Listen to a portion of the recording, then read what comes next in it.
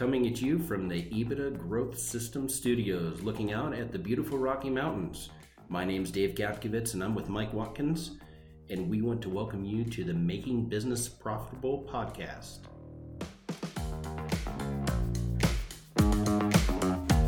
The Making Business Profitable podcast is brought to you by E-Square Marketing.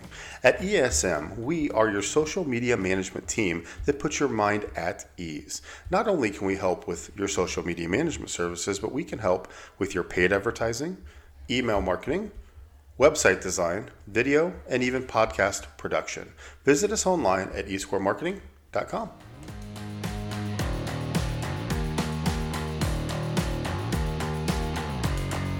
Good day, Dave. Good day, Michael. How you doing, buddy? I'm doing well, man. I gotta admit something. I think I got bit by the bug again. Oh no. Yeah. Horsefly or? Yeah, sort of like that. I had a buddy of mine invite me to a BMW Club driver's education event at the track. They call it driver's education so that if you wreck your car, it may still be covered under insurance. But it was on the track. Is this your buddy Brian? My buddy Brian, yeah. Oh man. So I went out there with him, and I think I got the bug. I think I'm gonna do another BMW as opposed to a Porsche. I think it'd be cheaper.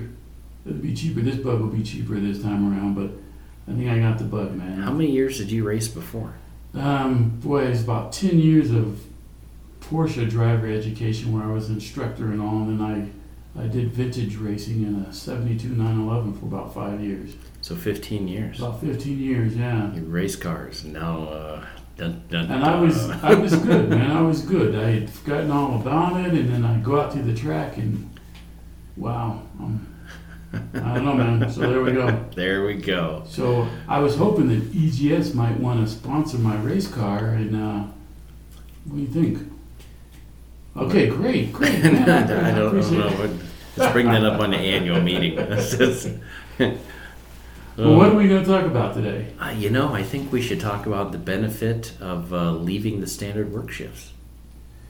Man, we have a client that it is the cultural change that came by way of the standard work shifts that you introduced.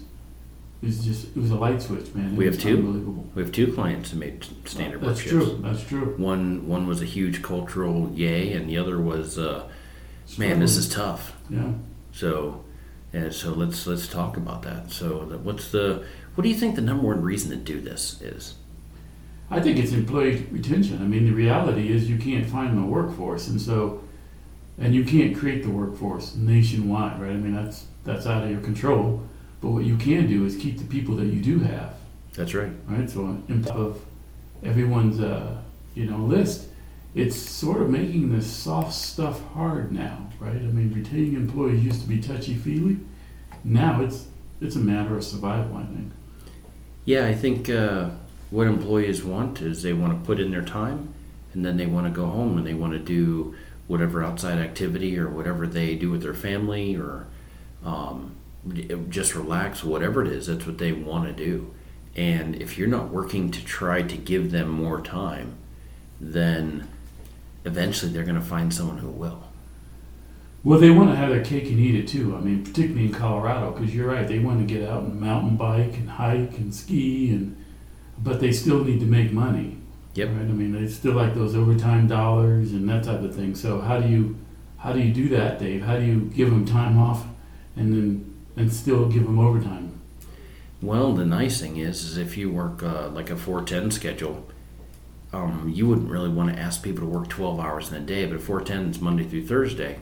But they could come in Friday morning and work till noon and get 7 hours in of overtime and go home at noon on Friday and have from noon on Friday off all day Saturday and all day Sunday and still make 7 hours of overtime.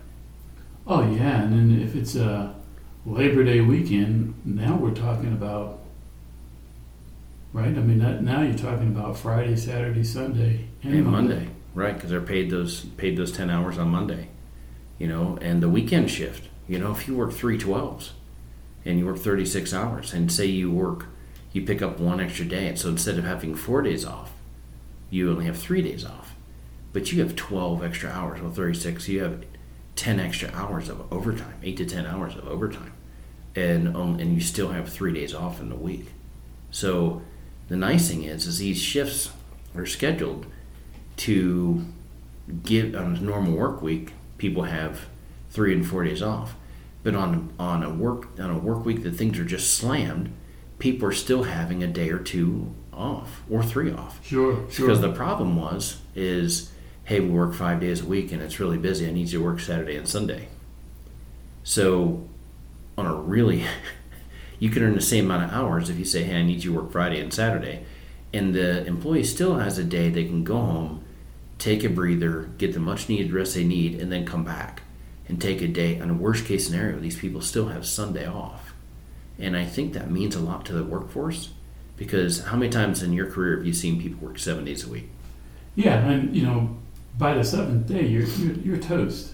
I mean, you don't even remember what day it is. Yeah, I think productivity suffers. Yeah, morale begins to suffer for sure. Yeah, and yeah, so I mean, it's really it gets counterproductive at a point. So setting shifts up this way kind of keeps you away from that, because you need your employees rejuvenated. I mean, and if they need to make overtime, there's still people that would still want to work overtime. You let them work a little bit of it, and that's fine. But you got to make sure it's on the right product, right? So you can make money still. Sure. Yeah, I mean, you got 4 10s and then 3 12s. You got those spindles going, and you're making money. Yeah, the one thing people like, man, I don't want to give my employees an extra day off. Okay, 4 times 10 is what? 40 hours. 5 times 8 is what? 5 times 8. Yeah. I don't know. That's 40. That's 40 hours too. So, I'm an English major. So you're still getting the same amount of earned hours in your plant. Sure. So you're not sacrificing. The employees are giving you the same amount of time that they were when they were working 5 days a week, but they're doing it in 4. So you can have a skeleton crew on Fridays and just keep things moving, but it also gives your managers time. Because managers, I mean, I love you managers, but I mean, we look at different benefits for managers and salary personnel, but it gives you a day that you can really buckle down and get a whole bunch done on Friday, because not as many people are going out in the shop. Maybe less problems to solve. Might be a great day for engineering to prove something out on a machine. Might be a great day for a quality audit. It might be a great day just to do some cross-functional training amongst your managers, because you want to train your managers' people. But it's really good around the whole horn, isn't it? It does. It helps. HR, engineering, quality. They typically are on the same 8-hour day schedule, five 8-hour days, right? So you're right. Friday becomes a day where you don't have the workforce pulling and tugging on you, so you can get so much more done from a planning standpoint. So let's talk a little bit about the one client that had a hard time. It wasn't the one client that did really well. Went from 3 shifts, 5 days a week, 8 hours a day, to 2 shifts, 4 days a week, 10 hours a day. Okay, that was great, but the plant shut down in 3 days or 2.5 days, and in the other plant, it said, hey, let's turn on a weekend shift. Let's do 3 12s in a weekend. So they're active 7 days a week. They're looking to maximize on their spindles.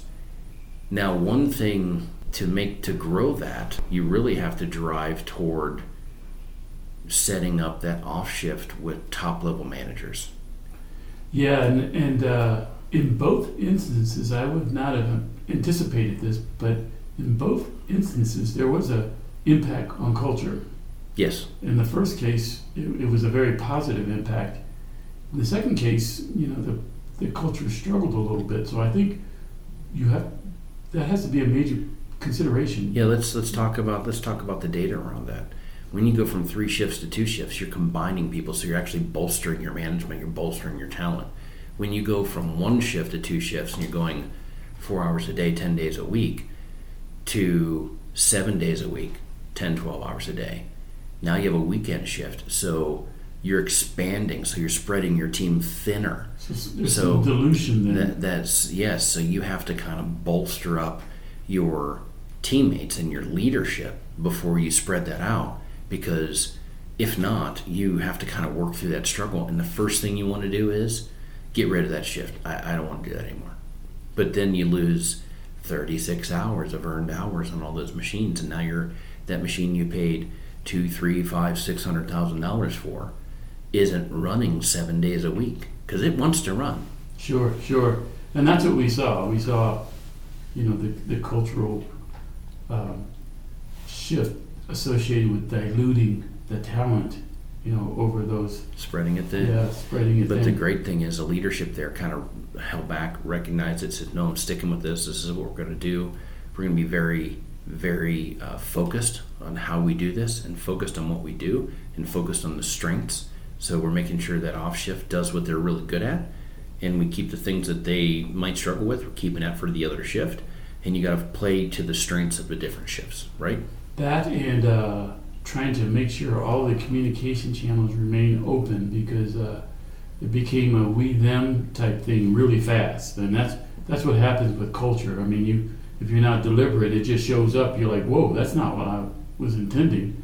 So, keeping communication channels open and making sure that the we against them, one shift against the other doesn't happen, because if there's a problem, it was because of the other shift is what you get going pretty quickly. So if you're thinking about just going from 1 5-10 or 5 8-hour days to 2 shifts, a 4-10 and a 3-12, double down on your training.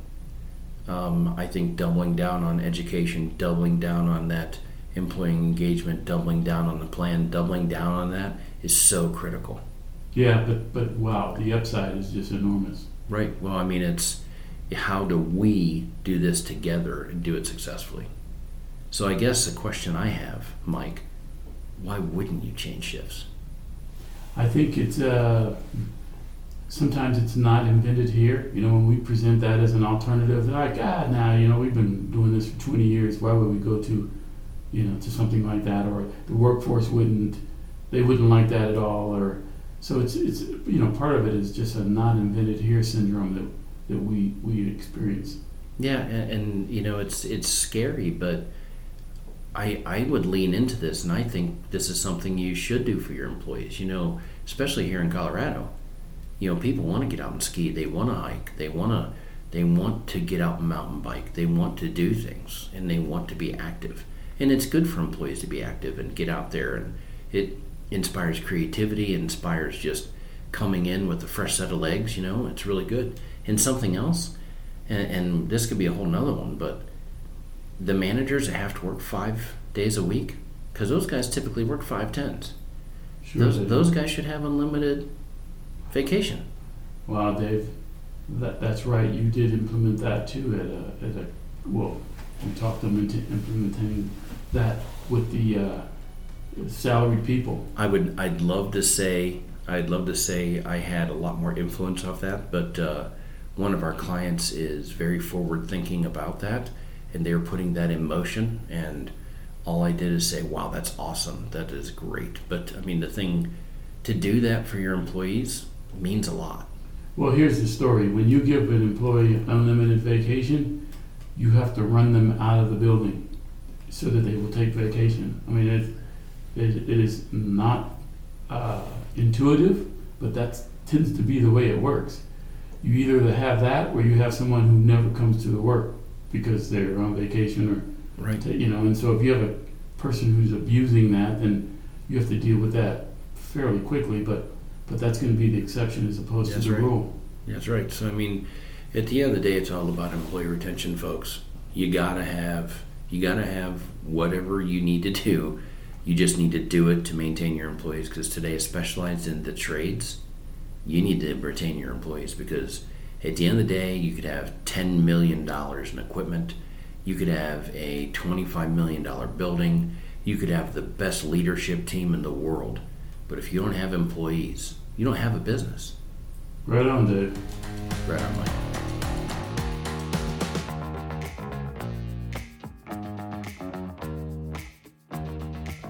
We at EBITDA Growth Systems do what we do to impact lives through improving business performance.